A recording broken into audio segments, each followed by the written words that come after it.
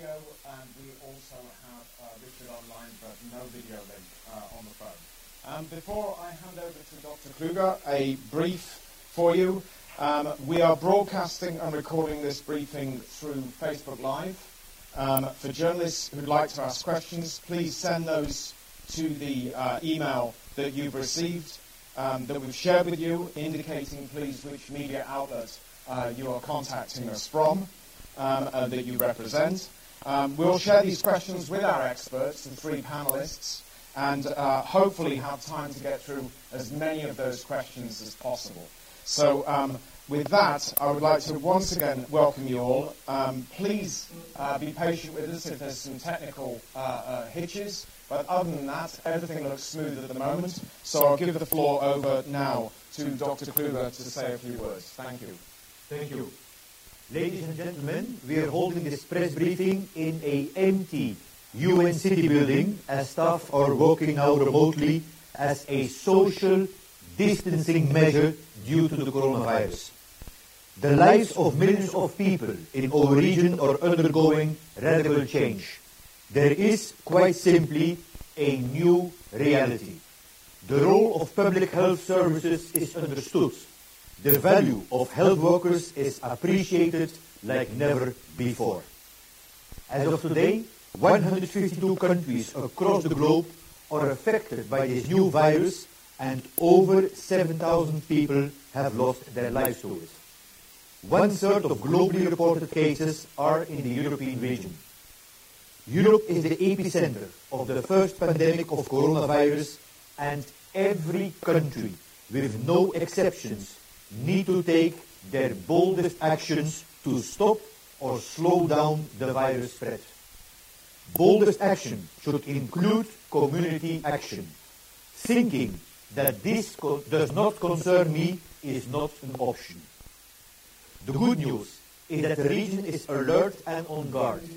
Preparedness, readiness and response measures on multiple levels have been launched in all our member states. We monitor those measures on an ongoing basis and hold regular consultations with counterparts in health ministries to gather and share helpful information. One of the most frequent questions I get asked by our member states these days is, are governments doing enough to stop the epidemic? And the second question, are governments doing too much? Is it justified? To answer this, let me set out a few points about the scale of the response in Europe. First, we are dealing with 4 C scenarios of the outbreak. No case, first cluster, and first evidence of community transmission. The outbreak is progressing at different speeds in different countries, depending on demographics and other factors. Some of our member states are in scenario 2 and 3, many are in 3 and 4. But the basic actions in each scenario are the same, but the emphasis changes depending on which transmission scenario a country is in. Every single country must assess their own situation and context, including virus spread, measures in place, and social acceptability, and adopt the most appropriate interventions. However, all should work to 1. Prepare and be ready. 2. Detect, protect and treat. 3. Reduce transmission. And 4. Innovate and learn while protecting the vulnerable people. It is not an either-or solution. It is a package of comprehensive measures that can bring the best results. At every step, the public should be informed and guided on how to protect themselves and others, support their communities, and maintain a sense of normality in extraordinary circumstances. Health facilities have to have the necessary equipment to care for those seriously affected and to protect health workers from exposure. We are fortunate that across Europe, many countries now have national response plans with efficient multi-sectoral measures and strong laboratory testing capacity. The experience of China and others show that testing and contact tracing, combined with social distancing measures and community mobilization, when put in place quickly and effectively, can prevent infections and save lives. At the WHO Regional Office for Europe, we provide technical expertise and guidance, collate and share information and innovation with all 53 member states, working with them around the clock. As of today, we have sent expert teams for hospital preparedness, coordination, health sector planning, laboratory services, preparedness and readiness, and rapid response on some 40 missions in countries across the regions on their request. We have also a strong team on the ground in Italy, both in Rome and at the WHO Venice office. We are working with global outbreak alert and response network partners and emergency medical teams to scale up capacity to respond to an increasing demand for support on the ground. WHO is monitoring the potential risk of a disruption to medicine supplies, focusing on essential medicines critical for primary healthcare and emergencies, including antibiotics, painkillers, treatments for diabetes, hypertension, HIV, tuberculosis. WHO delivers laboratory equipment, medical devices, and personal protective equipment to countries in need. We are aware of some critical shortages and working hand in hand with partners like the European Commission, the WHO globally, and the private industry to tackle this. We are working with manufacturers increasingly on also increasing the laboratory testing capacity. I want to stress that the demand and the need for our support is growing. Resources are critical to sustain our effort so that no one is left behind nor at the sidelines. Everyone in the society has a role to play, not to be infected yourself, and if you are infected, to protect the other ones, especially the elderly and the people with underlying medical conditions. These are unprecedented times.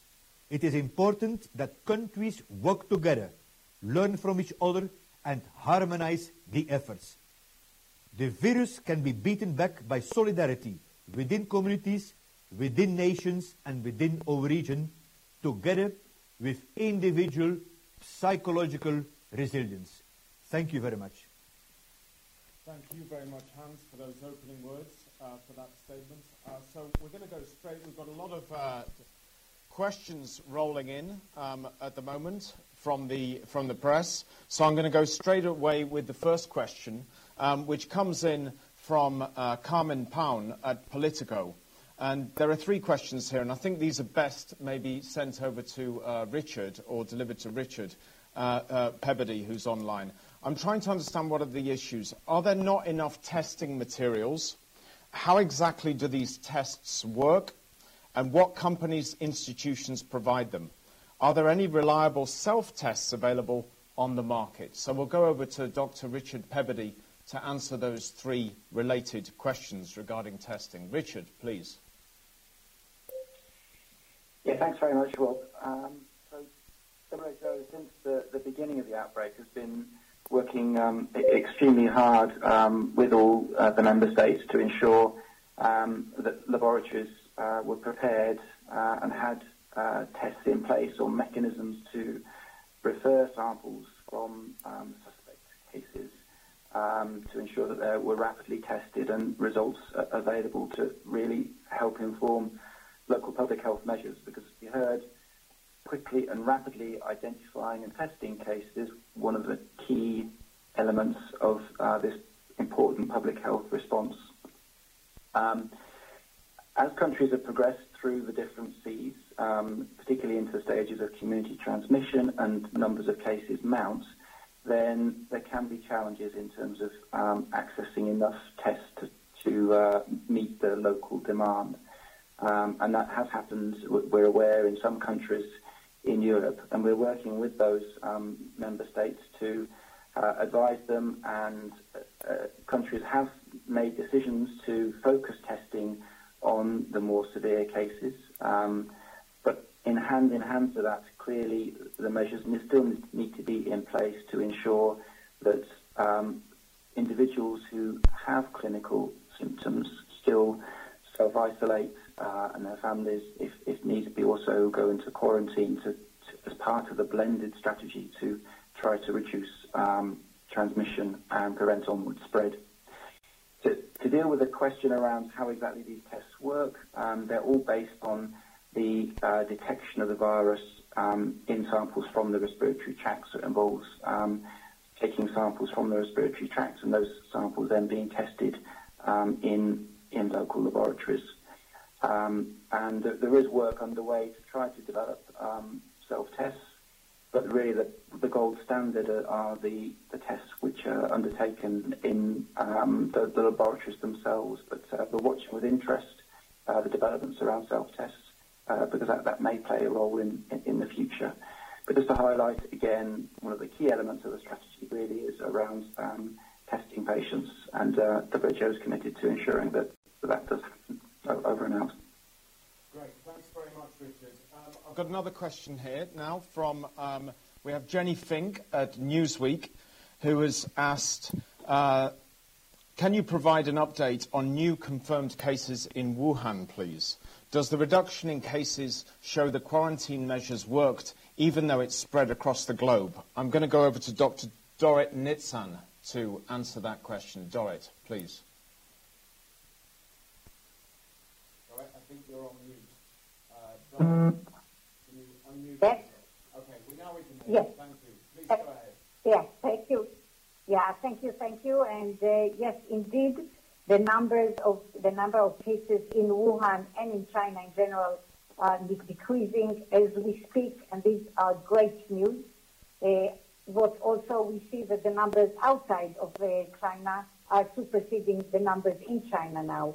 What we learned from our WHO office in China and the Chinese authorities is that the actions that were taken, the measures, are very much involved also in containment and mitigation, what we call containment and mitigation, and that each country needs to assess the situation and to implement these packages. It's not one size fits all from one side, and from the other side, it's not one action that helps. So social distancing alone is not enough. What the Chinese showed us is that all the actions that our regional director just mentioned should be done together in a combination. So thank you. I hope I answered. Thank you very much indeed. And I've got another question, follow-up question here, which is to you, Regional Director, to you, Hans. Should Europe respond more as one? Should there be more unity? Yeah. The solidarity is a call that WHO is standing very, very strong for. At one hand, it is normal that in the beginning, countries are responding more, let's say, in an individual way. Every country context is different, and they have to do their own risk assessment, where WHO often is part from. But as we are moving forward, the unification and the synergizing is coming both naturally and more also recommended by the WHO. Solidarity is key between the countries, but also within the country. For example, to take care of the elderly population. Thank you. Thanks very much, Hans. Now we have a question from Rafael Seraceda from Euronews. These are two questions, I think, for Dr. Pebbody, for Richard. You're online, Richard. The two questions are this. What is making it so difficult for European countries to widespread test the population? There is a growing sense of injustice as leaders, celebrities get tested. And the second question is, are there any updates on the influence of asymptomatic cases as a driver of infection? Any new estimates on the percentage of mild asymptomatic cases? Richard, please.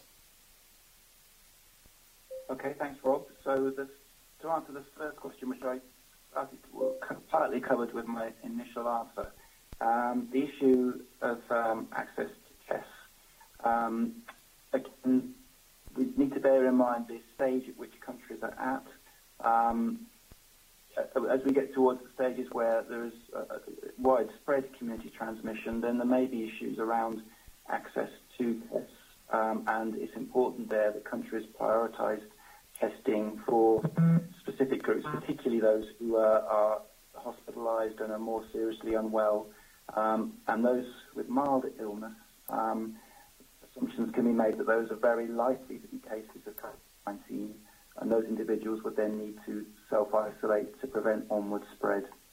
To deal with the second question, the role of asymptomatic transmission, I mean, what's becoming clear is that this is obviously a very transmissible virus, and that there is certainly people are infectious for a day or two, a period before the onset of symptoms, what we call pre-symptomatic transmission. The role of purely asymptomatic transmission, people who don't develop symptoms at all, that's not totally clear, but it's unlikely that's playing an important role in transmission in the population overall. Over and out. Great, thanks very much, Richard. I've got a follow-up question, actually, which is related to that and the previous testing question from Josep Corbella at La Vanguardia. Spain had given up on testing all suspect cases because of a lack of testing capacity. Today it has announced that it plans to start testing suspect cases again in the next few days. Has WHO helped in increasing Spain's testing capacity? If so, how much testing capacity is Spain expected to achieve? I don't know whether you can answer that, but I think you're the most relevant person on the panel to do so.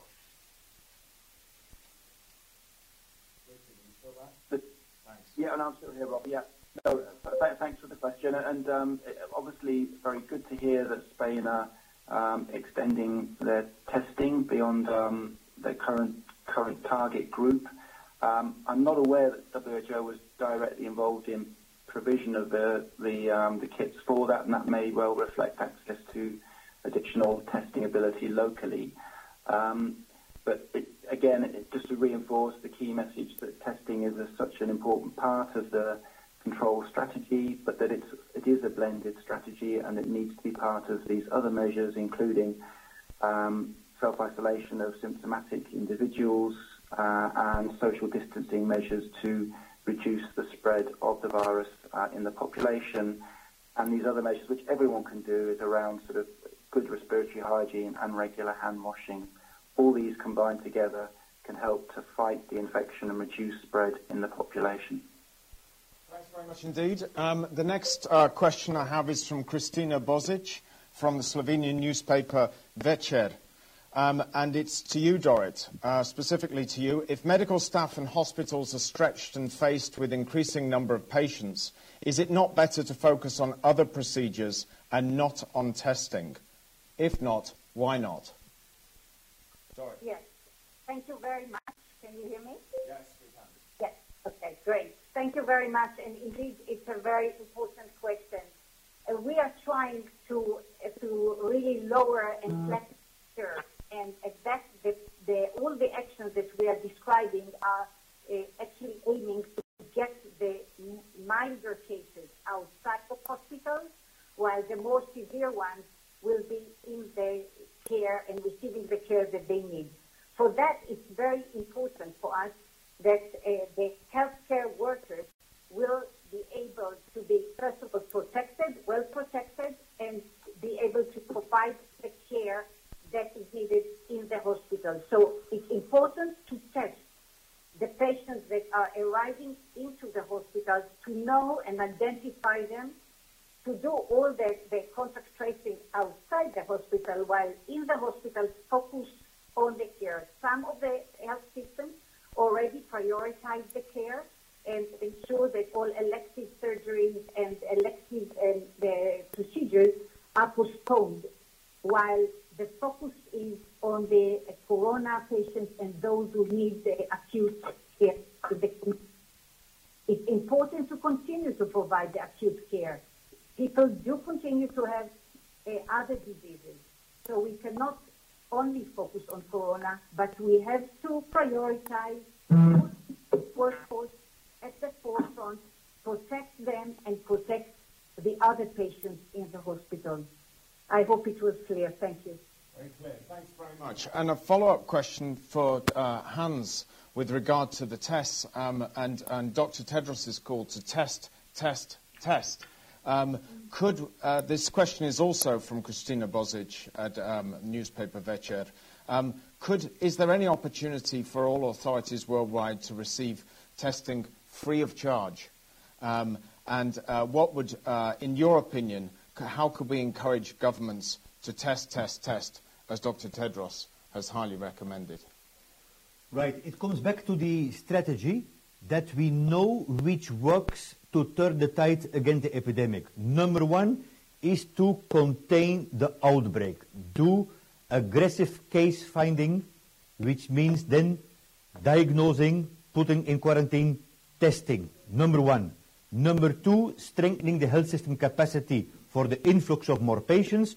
Number three, the whole community mobilization with social distancing. So when the country has the capacity, indeed, the testing is to be expanded. First and foremost, it is according to the WHO case definition. WHO has a clear case definition. And then contacts of probable and confirmed cases. Now, if a particular country faces limitations, of course, in the testing capacity, because remember, our region encompasses not only the EU, but the 53 member states, then in the healthcare settings, there may be a reason to prioritize. And particularly when we talk about closed settings, because WHO also recently published guidelines how to address the coronavirus outbreaks in prisons, which is very important also in our region. If it is to be tested free of charge, within the Sustainable Development Goals, we strongly believe into what we call universal health coverage. Universal health coverage means that everyone in the population, independent of age, of financial means, of race, of origin, has to have equal access to healthcare services without being pushed into the poverty due to ill health, which includes diagnosis and treatment. And all heads of state of the WHO European region have signed off on universal health coverage and the Sustainable Development Goals. Thanks very much, Hans. The next question comes from Adrian Gorpin from Pro TV Romania. And it reads, for all of us who are not infected with COVID-19, what is the preventive treatment that you recommend? Is there anything like that? And that's over to, I think, probably Richard. If I could go to Richard, please. Yeah, no, sure. So, for those of us who aren't infected, what to do? So there's really very simple measures that we can all do to reduce our risk of being infected and indeed reduce our risk of infecting others, which is also important as well. And that's just these very simple measures of washing your hands regularly, having good respiratory etiquette in terms of catching your coughs and sneezes, staying at home, importantly, if you fall unwell with an acute respiratory illness so you don't spread it to others, stay your distance from others, this social distancing, and really follow the guidance as well as it changes from your national government. And obviously different governments are introducing different measures as the epidemic unfolds across the countries of the European region. Right. And with that, now I've got you on, Richard, maybe I could just follow up that, because we've got also from Joette Giovinco at the Fox Medical team has asked, do you consider dental procedures like teeth cleaning or even drilling an aerosol-generating procedure? I think also you're the most apt to answer that. Would you like me to repeat that? Did you get it?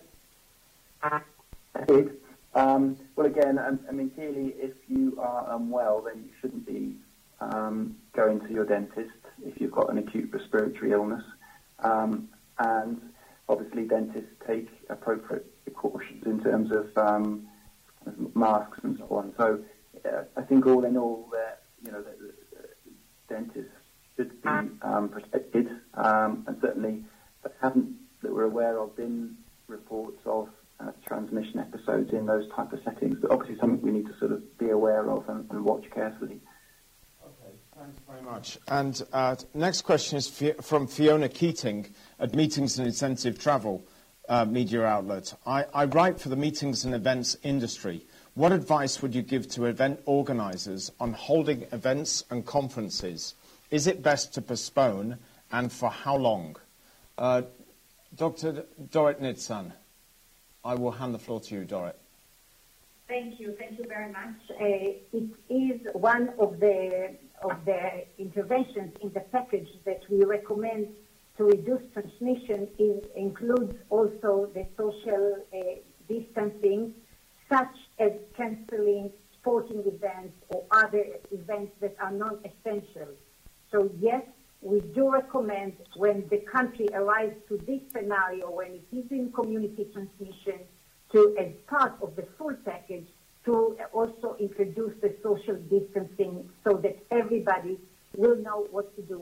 We always have to remember that those who are sick or suspected should be isolated and the contact should be traced. However, the whole society should take the measures and follow the instructions from their authorities. Thank you. Thanks very much, Dorit. Okay, so we're on to Camille Bass-Worlet from AFP. We have a question here from Camille for Richard about post-mortem tests. They're not carried out everywhere. Does it have significant influence on the number of deaths recorded? Richard. That's a good question. To be quite frank, it's difficult to disentangle. But obviously, countries are reporting the unfortunate individuals who have died with novel coronavirus. Many of those individuals will obviously have been diagnosed in hospital and will sadly have not survived their illness cause, so have been diagnosed while they were alive rather than a post-mortem. Again, I'm not aware of any individual studies that have been done amongst individuals who have died and where coronavirus wasn't sort of diagnosed before birth, or before death. So I'm not able to sort of give a specific answer on that point. Okay, thanks. You might be able to help us here. We have Naomi Christian from Bloomberg who writes, how does WHO explain the discrepancies between death rates in different European countries? Why is the death rate in Germany so much lower than in Italy, for example? Is this an issue with how deaths are classified, with patient demographics, or with hospital systems? Does WHO expect these discrepancies to persist as the pandemic continues? Okay. No, thanks. No, it's a very good question and something which is obviously causing quite a lot of debate. We, at this stage, don't have a true answer, and it's probably a combination of those factors that the questioner outlined. So clearly there may well be local differences in the way deaths are being ascertained, a little bit along the lines of the answer, the question that was raised before. But equally, there are likely to be differences in the way cases, so infections, are being detected and reported as well. We know already that in some countries, more severe cases are being tested, but not milder cases. So that will obviously affect the ratio of the case fatality ratio. The other point, of course, is that those differences in case fatality ratios may be real, and that might reflect a range of factors. It might be because the demographics of the countries are different. Countries may have more elderly people, and so they're seeing higher death rates. Or it could reflect differences in levels of care, and in some places that might be potentially struggling in managing, then the case fatality ratios may be higher. So at this stage, we can't give a clear explanation, but it's clearly something which is going to need further investigation to try and pin down whether those differences are real and what might be underlying that. Over and out. Thanks very much. And Dora, did you want to add anything to that response? I see the full picture that Richard just said. So it has to do with the population and with also the death association, as Richard said, because in some places, in these people that in some communities have other background diseases, sometimes it gets diluted or more pronounced. So it requires a really good look in each country's data in order to pin down the causes. And we will do that. Great. Thank you very much indeed. Okay, so the next question comes from Wei Wang from the Chengdu Economic Daily. And the question is this. It seems the countries in Europe have different ideas and strategies, such as group immunity, from WHO's recommended approach. Why is that? And is it necessary to push forward a unified policy? Which of you panel members would like? Hans, can we hand that to you? Yes, thank you. Thank you. It relates a little bit to a question that we previously heard. We do see an alignment of policies now, both on the health policy, but also other important issues like the procurement of the PPE, personal protective equipment. Definitely, the solidarity still can and should be stronger, but we see a positive dynamics over there. There, WHO is also using its convening authority to have the countries around the table, like we did a other attempt in the morning. So there is a hunger by the member states to document first and foremost what are the measures being put in place, and then rather than having a detailed common agreed action plan, we would go for a common set of principles, which then every country is to adapt according to where are they in the outbreak, according to the 4C scenarios, and also the context. There should always be a balance between protecting the public health of the population, the social and economic implications, and the human rights. Thanks very much, Hans. And actually a follow-up question also from Wei Wang that maybe you could answer is what will WHO do to address the severe shortage of medical protective and treatment equipment in European member states now needed to contain the COVID-19 infection and death? This is one of the most debated topics, and WHO, together with other partners, is working very hard on this, including on a very unique fund. It's called the Solidarity Fund for the COVID-19, unique partnership between WHO, UN Foundation, and also the private sector. But we have to remember one issue here, that shortage can never be solved by market dynamics only. It will require collaborative actions. For example, lifting export bans on masks which are being stuck in particular countries. So yes, there is a need to incentivize the manufacturer to beef up the production, including in China, which is standing in solidarity now that the outbreak is going down to help also Europe. But there will always be a need for solidarity within the European Union and then within the bigger Europe. And Hans, I think I'm going to keep you on the spot at the moment because I have another question that I think is for you here. Vavava Podgrudina from Vedomosti business newspaper asks, how do you assess the effectiveness of measures of European governments? Have they been doing everything possible in the current circumstances? Yes, this is one of the most frequent questions I get. I think whether we are too early or too late is next to the point. The point is we know what needs to be done. It's a new virus. We take it very seriously. But let's again put in a little bit of a positive message here. China, South Korea, Singapore, countries have really succeeded to contain and push back. So we need a whole of government approach, a whole of society approach. 1, contain the epidemic. 2, prepare the hospitals. 3, mobilize the communities.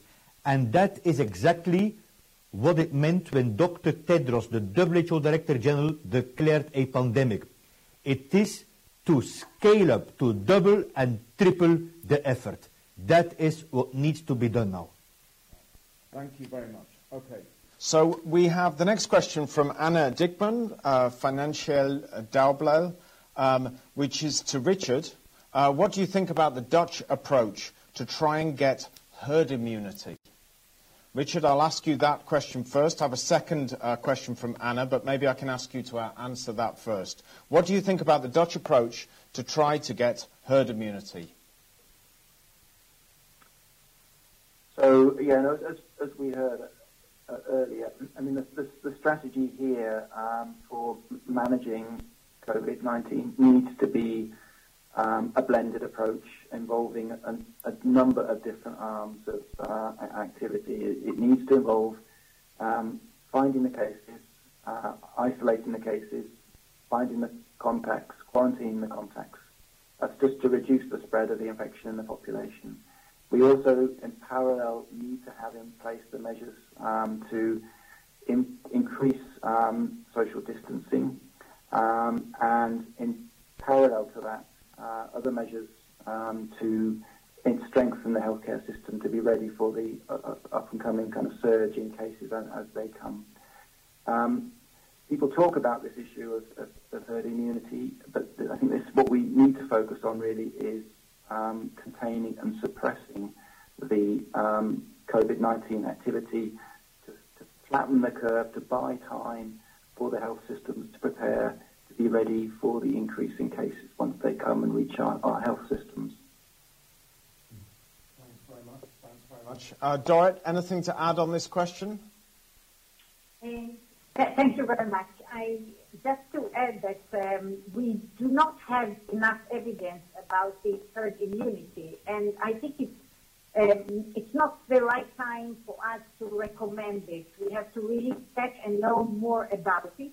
What we do know is that it is a new virus, as our regional director just said. It's a 12-week-old virus in the human race. I mean, before it was alive, but somewhere else. Now it is with us. It's a new virus, and we have to learn it. Is it a virus that causes immunity, or is it something like influenza that changes and needs to be, we have to trace it every year and race after it? So we don't know enough. And at this time, as we said, the comprehensive package of this very basic public and health care needs to be tackled. Later on, we might be smarter. Thank you. Thanks very much. I think you both very nicely covered Anna's question, and that was also an answer to Bevan Shields from the Sydney Morning Herald, who asked a similar question. So we'll move over now to a journalist from Hedg called Tatev Katatrinian. What kind of precautions should people take if they are in a coronavirus risk zone? Richard. Thanks for this question. So, I mean, this again is measures really around protecting yourself and protecting those around you. So, I think as we sort of discussed earlier, again, this is really around these very simple measures to reduce your risk of being infected and your risk of spreading it. So, really, washing your hands, cough and respiratory hygiene. If you do fall unwell with the respiratory illness, stay at home so you don't spread it on to others, and really keep your distance from the people around you. So stay at least 1 meter away to reduce the risk of infection from others. And again, just follow the local guidance that is there. That there may be special recommendations in place, and just follow that. And that should hopefully keep people safe. Over and out. Great, very straightforward. Thank you very much for very clear. Next to Camilla Hodgson from the Financial Times, and this is also a question for you, Richard. Are some countries able to test more people per day than others? And if so, how? What's the average, and what should we aim for?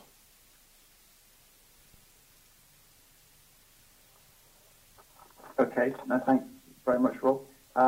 So, again, I mean, just within the European region, as we heard from the regional director, we have 53 member states. They vary considerably in their economic level and their ability to test cases. So we really need to sort of think very carefully on strategies here, and WHO has been very clear on the testing strategy and how that evolves depending on the stage a country is at. So in those early stages when the country is seeing the first cases, it's really focused on testing them all, and the country should have the capacity to do that. As you come through into the later stages with the cluster and community transmission stage, then there may then be requirements to prioritise testing, focus on testing the more severely unwell individuals, those individuals who are in hospital, to ensure that they're identified and appropriately managed, the healthcare workers are kept safe, and those individuals with milder disease can be managed at home, in the community, kept out of circulation to avoid onward spread, and the requirement for testing for those isn't so essential.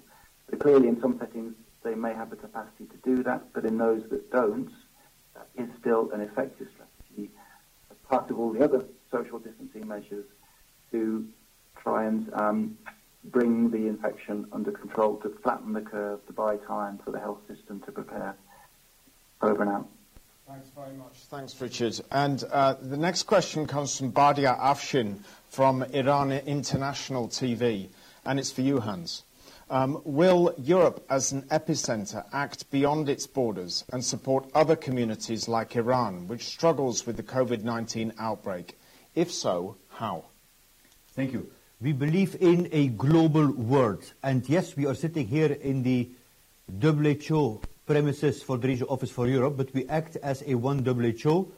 In fact, this morning we had the region director of the African region connected. On Thursday we'll have the region director of the West Pacific. Every day there is a Health Security Council with the WHO Director General Dr. Tedros and my 5 peers, the 6 region directors. So absolutely support is around leaving no one behind.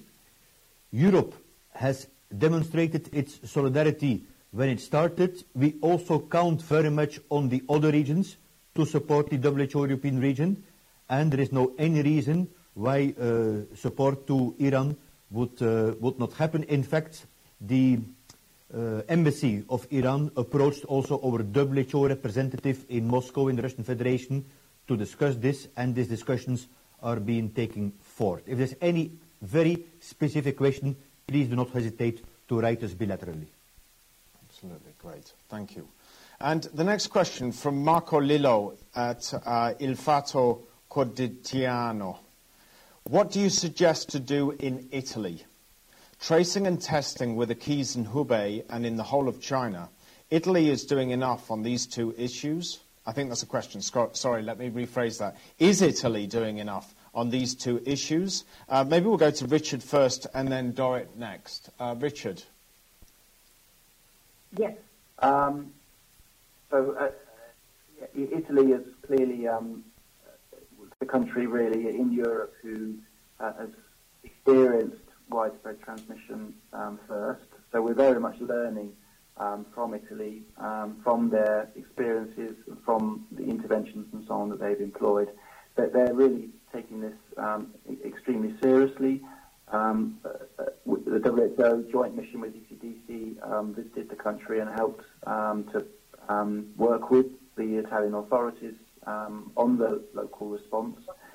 And the measures which Italy are introducing, again, it is this blended approach of social distancing, identifying cases, restricting people's movement, with the aim really of trying to dampen down transmission to, again, hopefully reduce the pressures on the healthcare system, which of course they are really experiencing to the nth degree, and really something for the rest of the region to learn from in terms of what measures to introduce and when. Over and out. Thanks very much. And Dorrit, please. Thank you very much. What we see from Italy is that they had to really move very quickly from few cases to many cases. And what the actions taken, and we commend what they have been doing in that short window that they actually had between those few cases and hundreds of cases. This was like a fire. For that, what we are saying since the beginning, please focused also on identifying already the first cases so that we can identify them and track them. When it comes at this very short window, it is challenging. And at that point, what you see is the full strain on the hospital and the clinical care and the community. At that time, everything is being done in the right way. And yes, also we have to remember the demography of Italy and many European countries. These are more elderly than we see in other countries. If we look at the South Korea data, yes, it works well. But if you look well at the data, you see that it's mostly younger women at that group, those that got sick. This makes a whole lot of difference. So let's look country by country at the data. We are following the curve, that is the epi curve, and we see which action needs to be taken at each of the stages. And these scenarios, Italy is following very closely those scenarios. Thank you. Thanks very much, Dorit. And maybe we stay with Italy. And Hans, maybe you could say a few words about how WHO is collaborating and supporting Italy today and in the past. Italy was one of the 3 countries where we had a rapid response team, so very shortly after the issue was increasing exponentially, with a team in Rome to work hand in hand with the Istituto Superiore di Sanità, the leading public health institute, and the Ministry of Health. And I really would like to express my appreciation to Minister Speranza himself for, from the very beginning, very transparently sharing the data. Because I always say, Italy is now the platform of know-how in Europe. So what we're doing in Italy is not only for Italy, but Italy is doing for Europe and the rest of the world. And then we also have the very intensified work with the different regions in Italy, as the health system competency also lays with the regions, and then working hand in hand with the Civic Protection Committee, which is the ultimate body which is convening the national level with the regions. So we are, as we speak, learning every single day in different fields, whether it's clinical management, infection control and prevention, and epidemiology. Super. Thanks very much, Hans. And a quick question for you, Dorit, from Isabel Sacco from EFE. How much does it cost a coronavirus test? Do you have that knowledge? The coronavirus test cost, it depends on the country scale, but it's about $30 to $60, depending on the scale. And therefore, some countries have to be very kind of economical and efficient in using it. It is something that we are thinking about. There are more cheaper tests that are in the market, but all of them have to be verified. So it's not cheap, but it is more costly to be sick. So that's what we have to remember. So contact tracing, isolation, and the social distancing are important. Thank you. Great. Thanks very much indeed. Now we have Ivan Gershkovich from the Moscow Times. Dorit, this is also a question for you. Has WHO sent laboratory tests to the Russian Federation? If so, when did the organization, or how many of the organization sent and when? It's very specific. We sent the Russian Federation. Yes. Well, I'm very happy to say that the Russian Federation is helping us and helping us to support and supply their neighboring countries and many countries that we have been doing it hand in hand. So the Russians have the capacity, they are producing and at a good level, and we are using their tests as well. Thank you. Very good. Thanks very much. So, Richard, we've just got time for a couple more questions. I'm going to go to Richard on the next one. Are lockdowns good or bad? So I'm assuming this is referring to countries locking themselves down as a preventive measure or as a national measure. Are lockdowns good or bad? And that comes from Christian Orlik from the DPA. Yeah, no, thanks for that question. So, and this again comes back to the strategies around social distancing and trying to reduce spread of the virus in the population. And countries need to look very carefully at the blended approach that they want to use to try to do this. There are a range of strategies that you can use. The idea of lockdowns has been used in places like China and also more recently in Italy to really kind of reduce the movements of people to try to limit spread so that they can play a role. But of course, there are also elements to it as well on the side of ensuring that people's morale and the social acceptability is maintained as well. So there are risks and there are benefits, but we're obviously dealing here with a virus that requires a whole gamut of interventions to try to bring it under control. And at least in some scenarios, lockdowns may be part of the menu that's needed.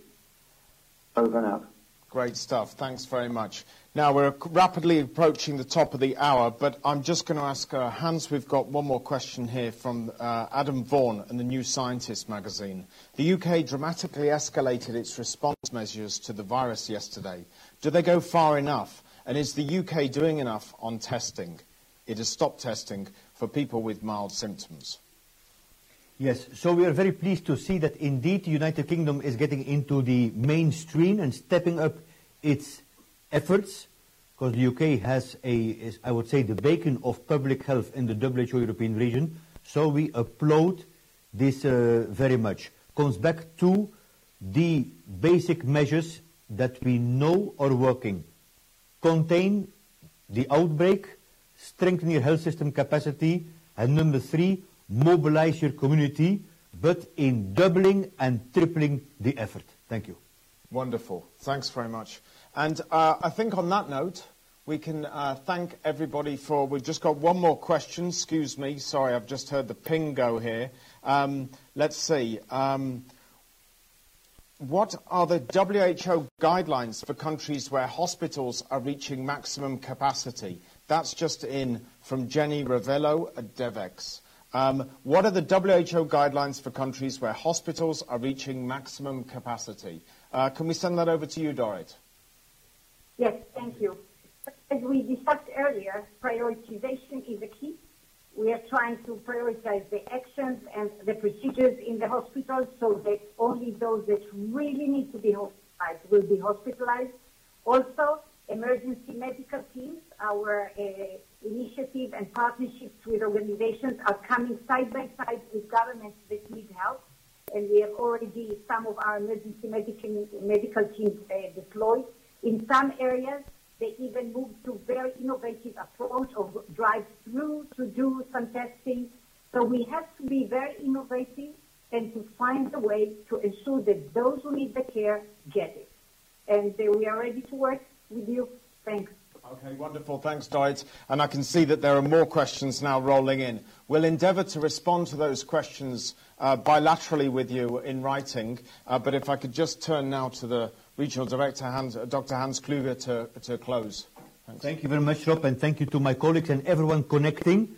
I always say that I count on the media as a part of the public health effort. Public health is defined as the organized effort of society to prolong life and prevent disease.